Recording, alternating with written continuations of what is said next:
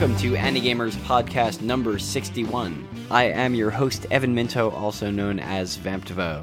And this episode is not a typical one for the Anigamers podcast. Usually I'll be talking with my co-host David Estrella, but this time it's just a solo interview I did with Helen McCarthy.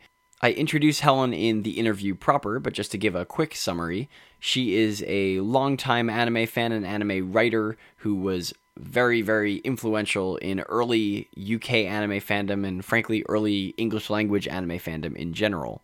So I talked with her about what that was like being around at the birth of English language anime fandom, as well as her work on the Anime Encyclopedia and the challenges of preserving anime's history. Unfortunately, my portable recorder ran out of space right before this interview, so I had to make do with my laptop's internal microphone. So I did my best to clean it up, and hopefully it sounds all right. If you'd like to check out more from our podcast, please go to anigamers.com/podcast. You can also find us on iTunes, and please subscribe to us and leave us reviews there. And definitely send us feedback for this episode or any other at podcast@anigamers.com. We'll be back in a week or two with one of our regularly scheduled episodes with David. Enjoy. I'm sitting down here with Helen McCarthy here at Anime Next, just after her panel. So you just did a panel called The Last of the Giants, or as one young fan told me when I was drafting it, The Last of the Dinosaurs. The Last of the Dinosaurs. I didn't catch that at the beginning. Yeah. And so that's all about the sort of early generations of anime and manga creators, right? Not really early, because there'd been some before the war, but the first post-war generation of anime and manga creators. Which is sort of the type of anime that we're familiar with. That's right. Everybody from Tezuka going forward from that. And their influence and how their influence is gradually fading because they're all dying. You know, this happens. The survivors are in their 80s and 90s. The survivors of the next generation, people like Rintaro, for instance, whom I didn't mention, he's in his 70s now. Yeah. He's still very dynamic, very creative. But when he goes, that's our last living link with Tezuka Gon, who actually worked with him professionally. I didn't know that. Yeah. Apart from Tezuka's brother Hiroshi, who's still, he's very elderly now, but he keeps his memory alive, and his children, none of whom... passed away. Oh, goodness. Yeah, yes, he did recently. You're right. Yeah, you're right. His children are still alive. Makoto never really... Well, he worked with his dad. He did student film with his dad. But there's a wonderful ghost story of Tezuka playing a Shinto priest shot by Makoto when he was about 15. But all that generation's dying. Yeah. And what we need to do is think about how the shape of anime is being changed by the loss of that generation. Yeah, it was super fascinating. You actually got into some political... talk. Yes, a lot of very radical, dangerous political talk, which we really shouldn't do about anime because, hey, it's just a cartoon, right? I think we need a little more of that sometimes. Yeah. At conventions. I must admit. A little less just treating it as silly cartoons and more treating it like serious art. Well, I think when you have elements that are really serious, it's important to recognize their seriousness. There's nothing wrong with a completely silly cartoon about girls who flash their underwear every time they dance. That's great. It's good that people want that. But what we really need is to recognize the seriousness of the history and why it was serious, and just make sure that that's embedded in what we do. Yeah. So I didn't actually just intro you. So for the potential release of this as a podcast, Helen, you are a sort of living anime legend in the English-speaking world. I believe, correct me if I have any of these facts wrong, you're the author of the first English language book about anime. Yes. I actually could not find exactly which one that is. It is Anime, A Beginner's Guide to Japanese Animation. Yeah. That was the first... Well, actually, it's not the first book because it's not the first thing with an ISBN. 2 years before, there was a pamphlet called Manga Animation at the ICA. Okay. But that was literally a pamphlet, even though it has an ISBN. So I always count, real book. Well, I always count books. It's a difficult thing. Bibliophiles argue over this. If it has an ISBN, it's a real book. It's in all data catalogues. But I always think that if it's just bound with staples, it's not a real book. I think it's really funny, though, that you're arguing here about which of the things that you wrote is the first book. English language book about anime. Yeah, that's true. Yes, it's the kind of argument I love to have. And yeah, I guess you also were super influential in UK anime fandom, right? According to the Con Guide, again, correct me if I have any of these details wrong. You were, or this might be from Wikipedia, so correct me if I'm wrong here. first person in the UK to run an anime program at a convention, start a dedicated anime newsletter, and edit a dedicated anime magazine. Those are all right. I also founded the dedicated anime magazine with 3 other people. Yeah, Anime UK. And we ran it for 5 years, and we sold it in Japan, which we were enormously proud of. Kinokuniya took regular supplies from us. And I miss that magazine to this day. And you did a panel about it at this convention. I did indeed, and it's kind of bittersweet that a lot of other people miss that magazine to this day as well. Yeah. And it's, I mean, I write for Otaku USA, and some of the stuff you talked about in terms of like the conventions established by the magazine in terms of like just cover design even are like already... They're like still there. I think we used the Japanese in the cover for Otaku USA, I think. Like, I think we still use that, yeah. But just the playfulness, the fact that we took from the Japanese anime magazines all their visual playfulness, and that's passed on everywhere else, which is wonderful. Yeah. So, I mean, I was just going to start the basic interview here with, like, how did you first find anime and manga? How did you first get interested in it? I was interested in Japan, but only as a historical artifact, tea ceremony, Bushido, that kind of stuff. Oh, that's like the reverse of a lot of like weeaboos nowadays. Oh, yeah. But I went to a very academic school, and I was asked to do a project comparing Bushido with courtly love in the French court in the 12th century. Is this college? No, it's a private girls' grammar school. Grammar school. Religious school. Okay, so young. Yeah. And, I was 12. Right. And my father absolutely refused to let me do it. Because, like many of his generation, he didn't know anything about Japan except that these were the people who killed so many of our guys during the war. He had friends on the Burma Railroad, some of whom didn't come back. So my headmistress, who was a very stern nun who wasn't used to being argued with, had to actually write to him and invite him to come and see her so she could explain why this was so important. And he grudgingly gave his consent. But until... my father died, he could never forgive the Japanese people. He said individuals, that was fine. He understood that like him and his friends, individual soldiers had no choice. But he said he could not forgive the culture that had created that level of cruelty. And I can understand that. I perceive it in a different way because I had different experience.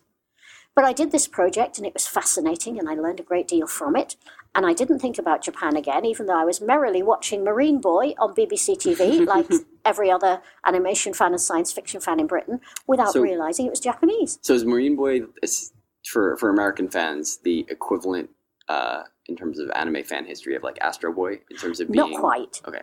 Marine Boy is a mix of two Japanese series, Kaite Shonen Married and Prince Pappy. And the two of them are kind of... No, it's not Prince Pappy, it's Prince Neptune, I think. But the two of them are merged together in one series to give runtime and to allow them to cut things out. And it features the adventures of a boy who can breathe undersea with the help of oxygum, chewing gum that gives you oxygen. Can't wait till we invent that. It'll be so cool. No, that sounds good. Batman could really use that. Yeah, absolutely. And he had a great friend called Neptina, a mermaid whose voluminous hair flowed freely in the sea, except for the two bits that were pasted in place across her nipples. And her sea lion chum, who would go on adventures with them, and they would, defeat various bad guys. It was a very standard cartoon, but it was quite a bit later than Astro Boy. It was about, I think, 3 or 4 years later, Astro Boy. Okay. Yeah. Okay. And I didn't know it was Japanese. Most of us didn't know it was Japanese. Right. And then I met the guy who is still my partner, Steve Kite, and he'd just come back from Spain, where in Europe they'd had anime and manga from the mid-1970s in local languages. I guess you talked about that a little bit. Oh, yeah, no attempt to disguise the Japaneseness, but in local languages. And they were very popular because the anime went out on TV. Back then, most people didn't have VCRs anyway, but you didn't have to buy anything. You just turned on the TV and watched it. And the comics were sold in cheap little ironmonger stores and convenience stores and so on. So you could pick them up easily, and they were at the price that a school kid could afford or a teenager could afford. So naturally... Europe, Southern Europe anyway, from France all the way down through Italy, Spain, became a hotbed of anime and manga. The choice of titles wasn't huge, but there were girls' titles like Candy Candy and Flower Angel Lun Lun alongside boys' titles. And it was just a really cool place. And once I realized that this stuff actually had a unique cultural origin and that nobody knew anything about it in Britain, I decided I had to write a book about it. And this was 1981. And I decided then that I was going to write the Anime Encyclopedia and what the Anime Encyclopedia was going to be. And it only took me till 2001 to get it published. So I was interested in something you said there about your father having like the prejudice against against Japanese people, because actually my grandpa fought in World War II and was similarly like prejudiced. I feel like that's much less of an issue. It's basically a non-issue nowadays for like kids getting into anime. But of course it is. The Japanese didn't torture their dads and kill their friends. Right.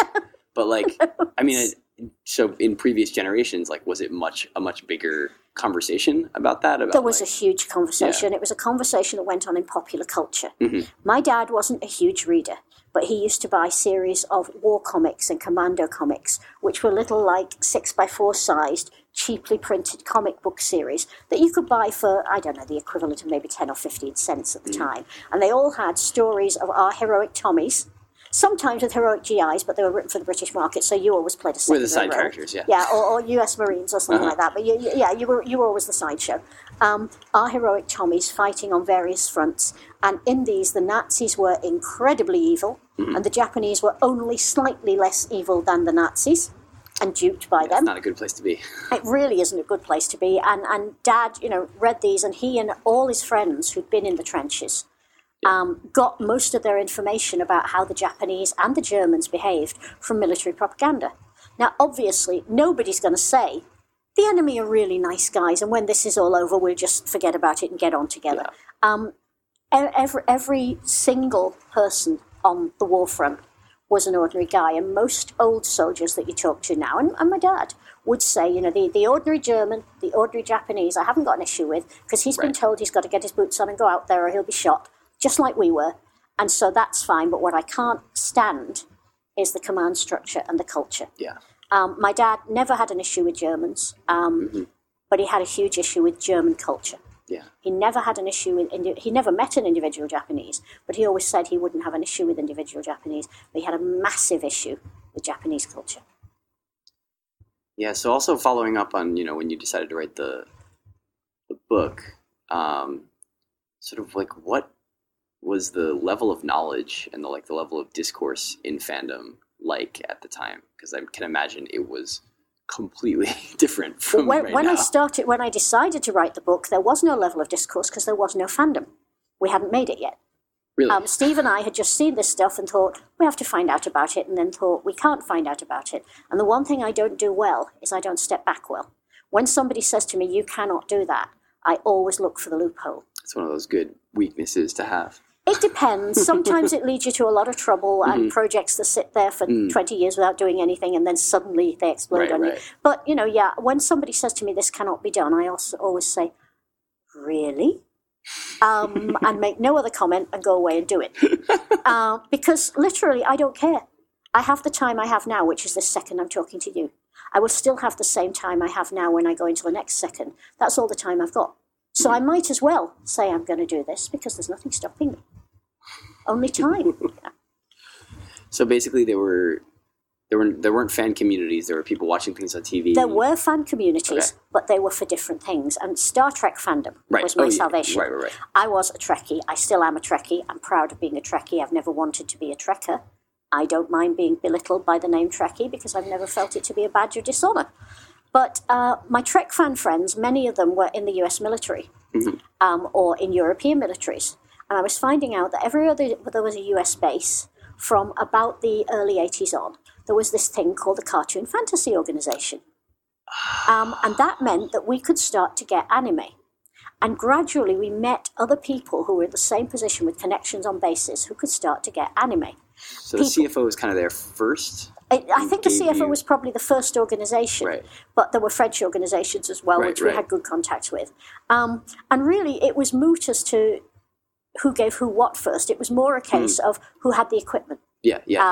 Which in those days was much scarcer than it is now, because whereas now you can go out and buy a Blu-ray player for $29. Back then, you used to pay $350 for a VCR recorder, and you would save for... We saved for our first VCR recorder for 2 years. Yeah. We rented one in the end to keep us going while we saved to get our own. But it was a wholly different universe, and it's impossible to get anyone in fandom today to go back there. We should maybe make a movie, because then they'd see what it was like. But we did start to get connections with other fans. I met a kid called Tony Luke, who was about 14 on RAF Lakenheath, where his dad was a civilian British contractor. And he moved around all over the world, and he was potty about Japan. He was crazy about Godzilla. He had a little camera, and he was making these movies in which Godzilla was attacked by aliens who looked just like sugar lumps on pieces of string. No resources, but endless ambition. Sadly, Tony passed at the beginning of this year, victim of cancer, but he never gave up pitching, which I suppose is what endeared him to me from the word go. And we gradually got a few people together, and I began to realize that it wasn't just me, there were legs in this thing. And then I got the opportunity. We gathered a community of maybe 150, 200 people spread all over the UK. In the UK specifically. That we corresponded with, because you wrote letters back then. Yep. And that we telephoned, because we didn't have email. I believe email was around in the early 80s, but certainly nobody outside a university or a military establishment had it. So we would do the old-fashioned thing. We would write to somebody and say, got this really, really great thing that you must see. Let me know if you want it. And then we'd put them in put the tapes in a padded bag and send them off through the post. And the other person would write to us when they had them, and it would be tedious and slow and thrilling. The thrill you got when something came through the post that you'd been waiting for was much better than you get from Amazon today. Because you literally had no idea what it would be like. You knew that somebody else had said, it was an acceptable standard, but would you find it an acceptable standard? You knew that somebody else had said it doesn't judder in my machine, but would it judder in your machine? There was that knife edge the whole time. You were dancing with destiny. And then in 1988, I got the opportunity to do a favor to science fiction fandom. I was a science fiction fan. I'd been going to a lot of cons, but I'd started going with my Trek fan friends. And British cons then were quite tweedy and quite conservative, and women knew their place, and none of us Trek girls did. Well, we knew our place, and we believed it was running the universe. So I can see that we probably didn't handle traditional science fiction fandom very well, but they did appreciate that it was a really good idea to have scantily clad women drifting around the conventions, as long as they didn't try and express their opinions on real stuff too freely. So we had an in, and it had become noticed in fandom. How? I have no idea. That I can pitch, possibly because I never shut my mouth for more than 30 seconds. And you say that you can pitch it. Is that a UK slang or UK term I can make a pitch for any or just you mean sale. pitching? You're pitching something. I can pitch something. Yeah. I can pitch an idea. And the National Science Fiction Convention is pitched for every 2 years by competing groups who bring it to a particular city. Got it. And the convention wanted in 1990 to come to a specific location.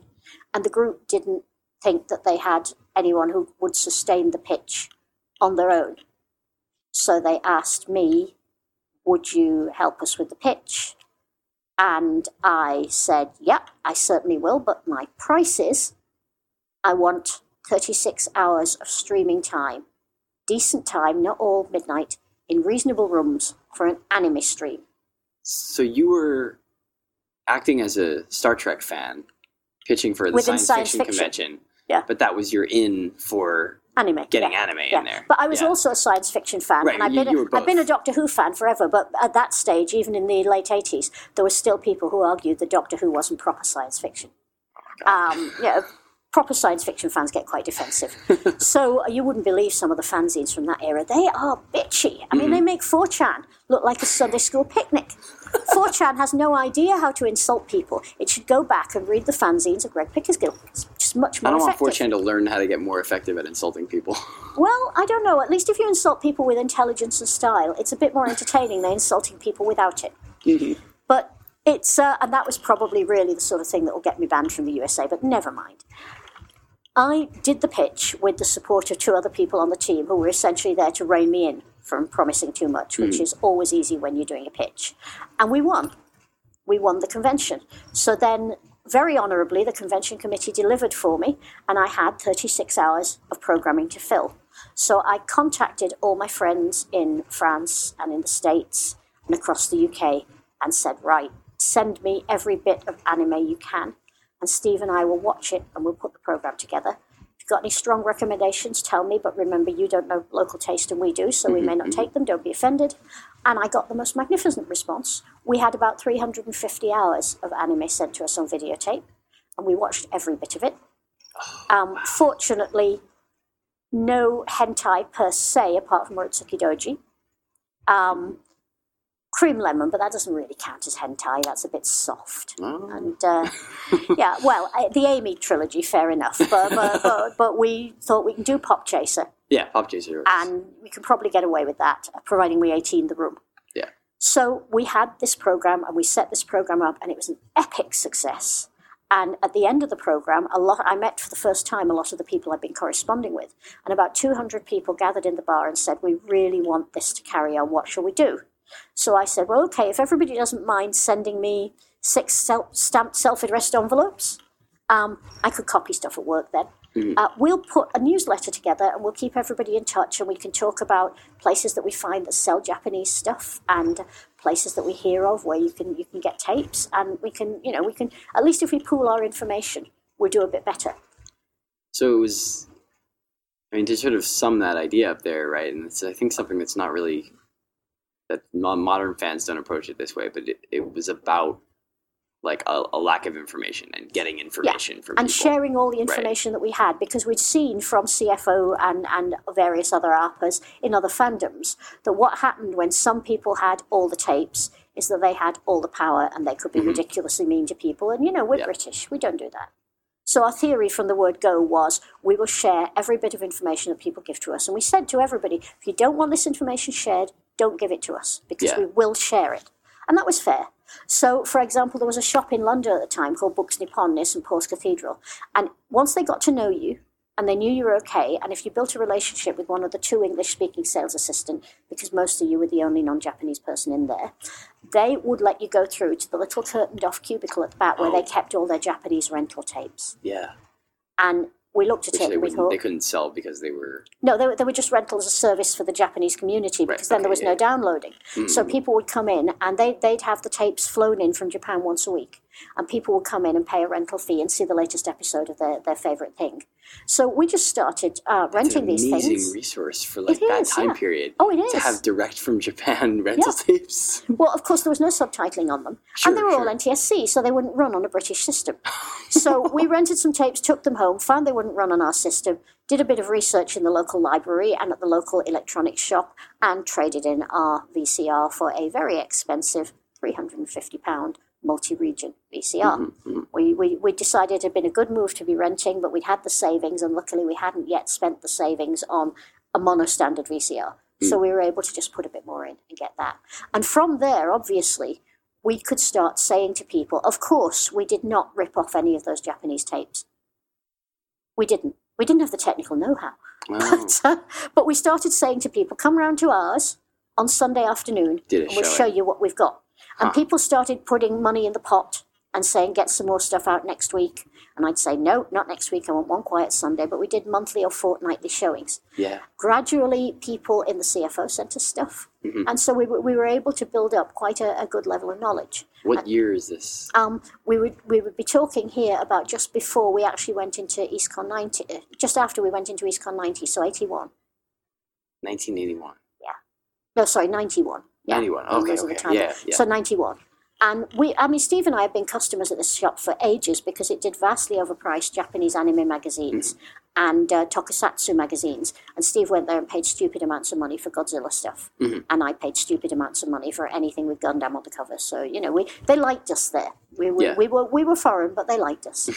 And eventually, one of the assistants, who was very sweet, started very kindly pointing out to us, look, this is a robot anime. Look, this is Gundam. And Steve learned to recognize all the typography. He's an artist, so to him, form matters more than meaning. But once he learned what Gundam looked like, then he could find any Gundam tape. Once he learned what Aura Battle of Dunbine looked like, he could recognize any tape. Especially with katakana. Yeah, absolutely. Well, no, they were mostly, they had pasted on labels from the Japanese magazines. So you'd see the actual logo. You said, right, I've seen that logo on a Gundam cover. This is Gundam. Yeah. And so, we got on pretty well, and then we got that we had this huge injection of tapes from all over. We only managed to show 36 hours of them, obviously, at the convention. Yeah. So we had a lot of tapes to go at. So we could give people a mix of subtitled tapes, fan sub tapes, a few weird dubs in French and German, and the undubbed tapes that came from Japan. Yeah. And the quality was uneven. But, we had stuff. We were seeing things. We had friends. We were happy. And then one of our newsletter subscribers, Will Overton, who'd met us at the con and been a passionate supporter ever since, came in and said, I've shown my boss the newsletter, and he says he thinks you're absolutely bonkers, but he thinks this thing will fly, and he wants to know if you'd like to talk about doing a magazine. Easy question. So that was where we started discussing Anime UK, and in the autumn of 1991, we put our first issue on the street. That was a big achievement for us. That was major. Yeah. It was also stupid because none of us had done any publishing before. Peter Goll, Will's boss, who is an unsung saint of British anime and is largely forgotten by people except me and Steve and Jonathan Clemens. Not an anime fan? He's never been an anime fan. Just a publisher who saw promise in it. He's a designer who was taught in the old hot metal tradition. Peter could lay forms by eye to within half a millimetre. Just amazing skills. But his firm did forms and letterheads and brochures and so on for general business. But he loved design. And what he saw in anime was an opportunity to be playful, to actually play with design. So Peter, the last I heard from him, was flying an old plane around Hawaii as a bus service. And that was his true love, to go with his wife to this beautiful place and spend his retirement just flying old planes. But Peter then was full of passion for making a really great product. And we owe him so much because without his willingness to put the money up, and he said, I can't pay you any money, but I'll give you your expenses so you're not out of pocket for traveling to the office and you're not out of pocket for your dinners. And obviously when we start making some money, there's going to be a profit split. So we were happy with that. We didn't sign papers. We just shook hands on it.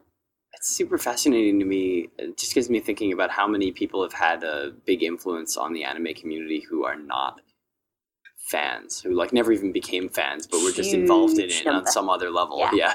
If Steve Jobs' dad hadn't let him fool around in the garage, would you be working on that computer? Yeah, exactly. If he'd said, Steve, go get your own workshop somewhere or get in here and do your homework, the whole future would have been different. Yeah. It's so easy to miss and overlook the people who have real influence at an early stage of something beginning to unfold. Even if they don't actually have direct passion for the material, but are just interested in the work or something. Well, what Peter cared about was making things look as good as they could. And he gave us a totally free rein with everything. And we took it. And we were a really tight foursome for the first few years. We were, I did all the editorial. I solicited contributions from outside saying, we cannot pay you. In fact, we weren't able to pay people until our third year. And in our final year, the publisher ripped off a lot of people and they didn't get paid. But saying, we can't pay you, but we'll give you some exposure. We'll give you column inches. Obviously, you get credited for everything you do. You get a free copy. We can do that. Yeah. And we got some really amazing reviewers, some very, very talented, very gifted writers. We got a translator who dropped on us from heaven, having picked up a copy on Heathrow at the airport. Coming back, that's Jonathan Clements. Yeah. We got people who were very raw as writers, but who obviously had enormous gifts. A guy called Peter J. Evans, who wrote a science fiction novel called Minosmi's Kiss, did a wonderful analysis of why teenage girls are better in hard suits than guys. And it was very scientific. It was all about neural response times and length of neural link-ups, and the fact that women's reaction times, especially young women's, are basically infinitely faster than men's, even of the same height and weight, because they have much, much shorter neurons and they react faster. And it was great. It was really convincing. Wow. Guy who then called himself Jim Swallow, but is now James Swallow, an author of a number of very well-respected gaming magazines, gaming novels. He was one of our early writers. We just had some great people. Yeah. We had a lot of people who sent us their fanzines for review, because, of course, once there was an anime market, people began to do fanzines and think, Anime UK, that's got to sell to at least, 2,000 people.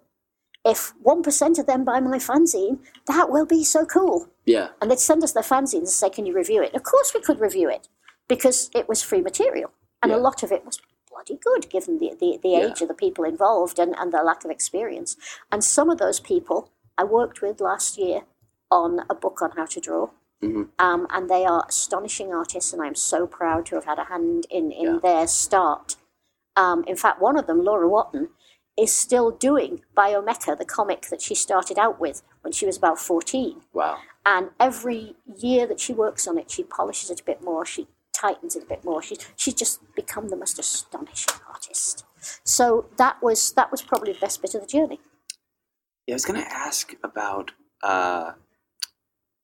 when this stuff was starting out, like I know in the U.S., a lot of like computer science departments at universities had lots of anime fans in them, and they were kind of like these hotspots. Like, what were the hotspots in the UK? Where was it starting to emerge from? Us in London, and a shop called the Sheffield Space Centre in Sheffield. The Sheffield Space Centre held Britain's first dedicated anime con in 1991, less than a year after the EasterCon in 1990. And they went on to have 4 more anime days, I think, because they did have number 5. And again, out of there came a huge network of creativity. Sheffield Space Centre was a conventional toy and bookstore. Okay. But a lot of their readers and purchasers began to ask them about anime stuff. Yeah.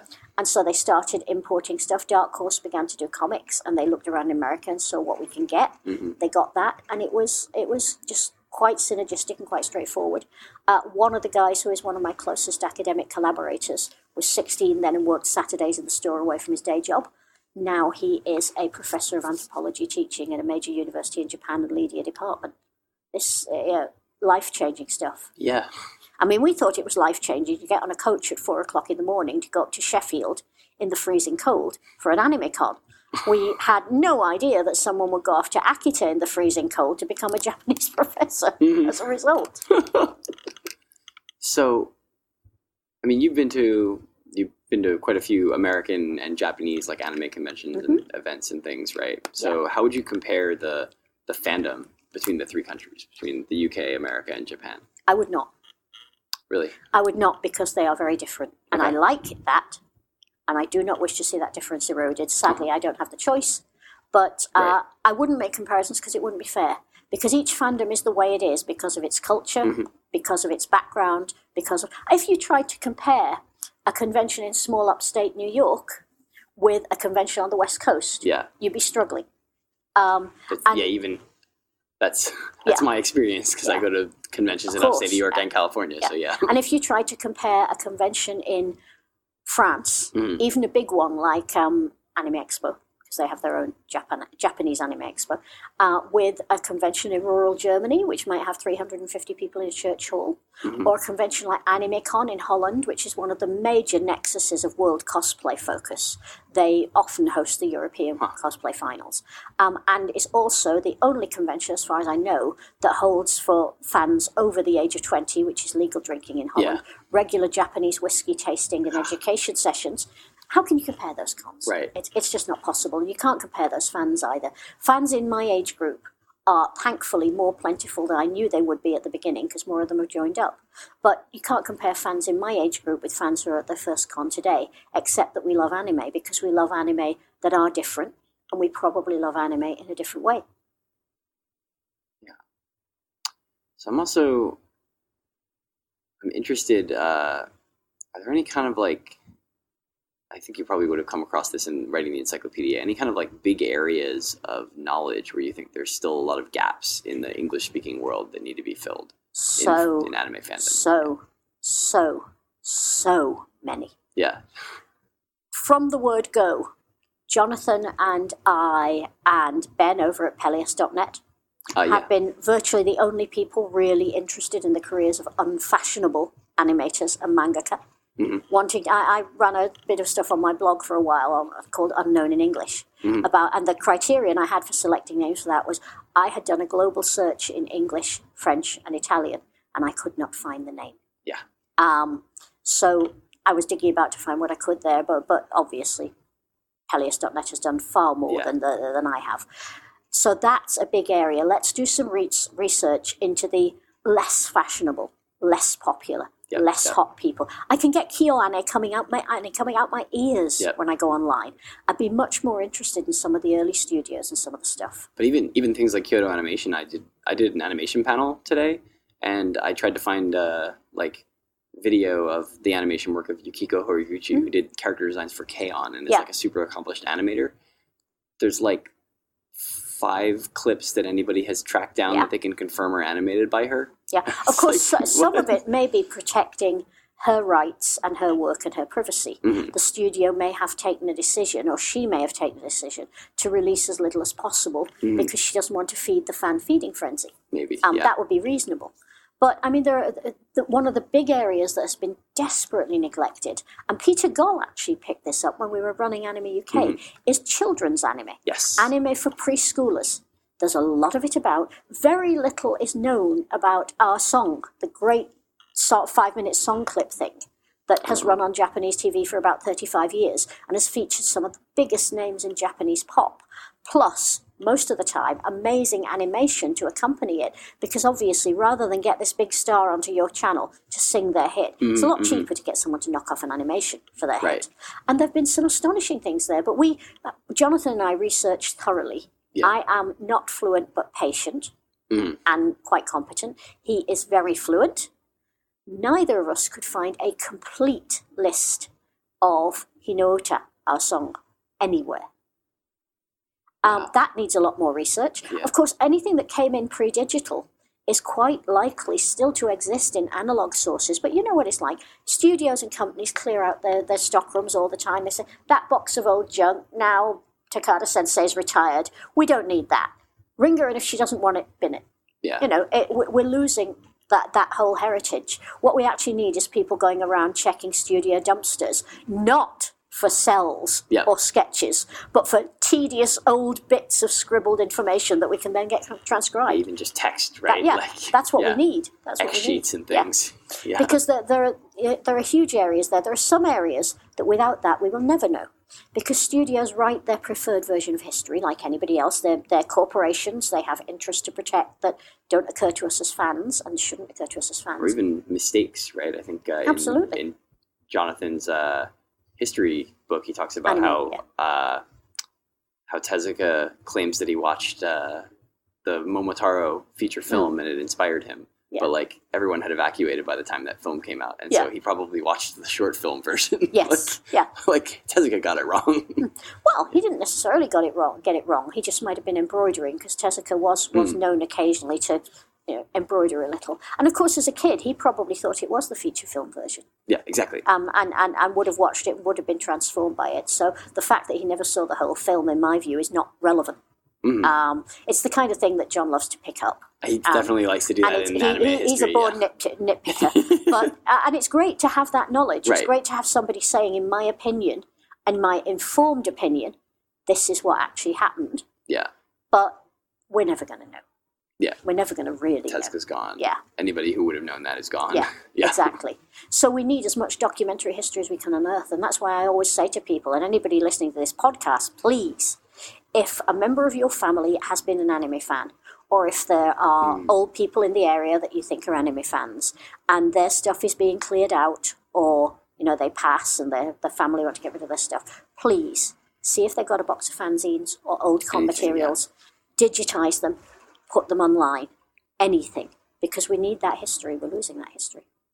Yeah. Actually sounds like a pretty good place to stop. I think I gotta go. So, where can people find you just for the podcast? What stuff are you up to? Well, at the moment, I am pinging out my first novel, which pings back with boring regularity. And I keep polishing it and hope it gets better. Working on the second draft of my second novel. I'm working on 2 anime book projects, which I can't discuss yet, but if they come off, they will be ridiculously exciting. And I've also just been invited to contribute a chapter to the British academic Raina Dennison's book on Princess Mononoke. Oh. And I'm going to do a chapter called Teenage Wildlife, Mononoke and the Treatment of Women in Miyazaki's Other Movies. Because I think that Princess Mononoke is the only Miyazaki movie that takes, as Charles John Bowen put it, the maiden, the mother, and the crone, and doesn't insist on putting them in cages. In Mononoke, the major female characters all end up free, with choice, with agency. They're not shackled by domesticity. And it's the only Miyazaki movie where he doesn't put his mermaids in cages. And that, I think, is going to be really fun to do. I'm looking forward to that massively. That sounds great. So there's plenty on the horizon, but I'm always happy to hear from people. They can follow me on Twitter, where I am at tweetheart4711. They can check out my blog on WordPress if they do, I think it's wordpress.com/Helen McCarthy or wordpress.com.Helen McCarthy. I should look at my card, shouldn't I? I can never remember. Probably HelenMcCarthy.wordpress.com. Yes, HelenMcCarthy.wordpress.com. And I have an email address there where I'm always happy to answer questions. I may not answer them in the level of detail you want. I expect you, if you ask me a question, to have read my books first and to have come up with something I haven't already written about, because I write them to make money. So, that's what you should do. You should go out and read them first, and then if you find something that I haven't answered in the books, I'm happy to help you if I can, especially if you're a student or a high school student. I also offer editing and research services, which are professionally priced, so a lot of people get fazed by that. But if my prices are not right for you, I can probably recommend a couple of other good people who may be more right. And I just love working with fans. So I'm thinking of starting a sideline after the success of my business panels at ACON and here in doing business consultancy for fan businesses. Oh, yeah. And I think that's something that I've been through and had the scars, and I think that's something a lot of fans want to do but feel nervous about. So perhaps I can give people a little bit of advice to steer them in the right general direction. All right, very good. Thank you so much for sitting down with me. Thank you, that's my pleasure.